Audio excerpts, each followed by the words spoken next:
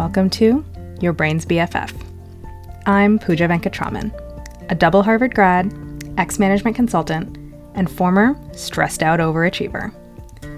I use clear, simple frameworks rooted in psychology, cognitive behavioral therapy, and mindfulness to teach you how to solve any problem, anytime. Let's go.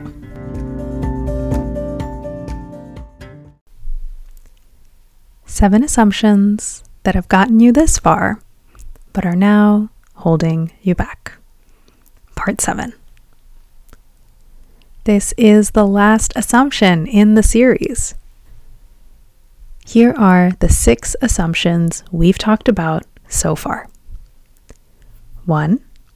There's a clear path that I'm supposed to follow. 2. First, I define a goal. Then, I make a plan. Then, I execute the plan. 3. I avoid making mistakes. 4. I know I'm succeeding if I'm doing everything really well. 5. Other people know better than me. 6. I'll feel good about myself when I get there. And here is assumption number 7. I earn my worth through doing and achieving. Why do you work so hard? Why do you push yourself and power through? Why is it so very important that you get that thing that you are working toward? For many of us, the answer to that question is because if I achieve that thing, I will finally feel like I am good enough. And yes, the drive to be good enough and the drive to avoid feeling like a failure can be very powerful motivators. But here is the sneaky side effect you've probably already noticed if you've racked up a few achievements. It never seems to be enough. You achieve something, you feel good for a few days, and then somehow you're back at square one, staring down the next achievement you need to get to. Got into the school, but am I going to do well? How do I get valedictorian? Got the job, but how am I going to perform? Can I get promoted early? Had the baby, but am I a good parent? How can I make sure they do well in life?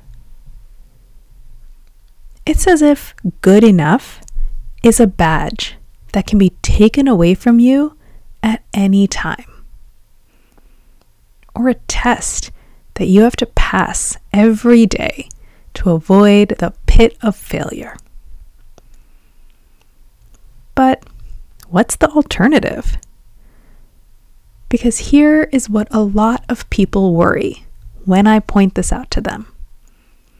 They say, well, if I decouple my self-worth from my achievements, then I'll just stop doing anything. And yeah, you don't want to stop doing everything. You actually want to achieve that stuff. Let me offer you an alternate perspective. New assumption number 7. I do and achieve in order to uncover the worth that is already in me.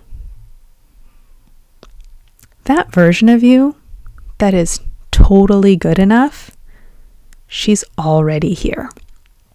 She's right there inside of you.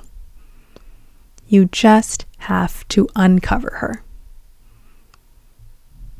You don't have to get the thing outside of you that proves that you're worthy for a minute or two. You have to find the thing inside of you that has always been worthy all along. And what if you stumble, or go backward, or really screw it up? That's okay. How does she handle it? What does she do? There is no high wire act where you might lose it all. No meeting or moment where your fate is sealed forever. When doing and achieving is about uncovering the worth you always had all along, it stops being stressful and starts being fun. It's not a badge or a test. It is an expedition.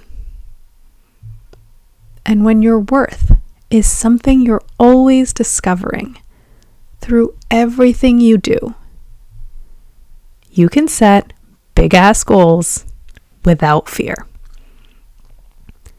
Because working toward a big goal is entirely about finding the parts of you that are smart and creative and resourceful and persistent again and again and again.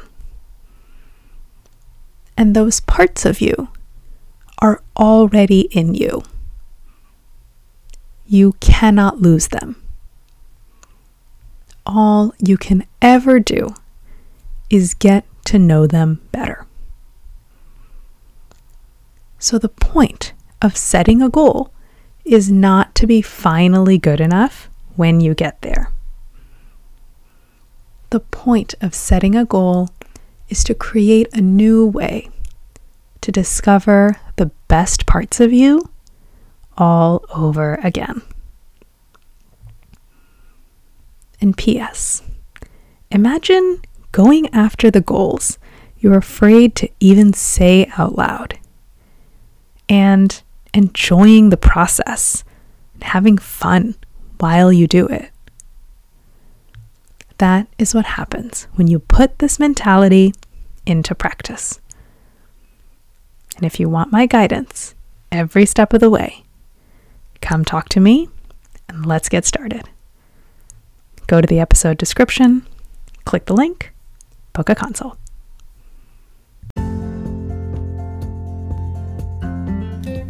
Thanks for listening to this episode of Your Brain's BFF by me, Pooja Venkatraman. Check out the links in the episode description if you want to read this piece on my website, follow me on Instagram, subscribe to my email newsletter, or book a consult to work with me one-on-one.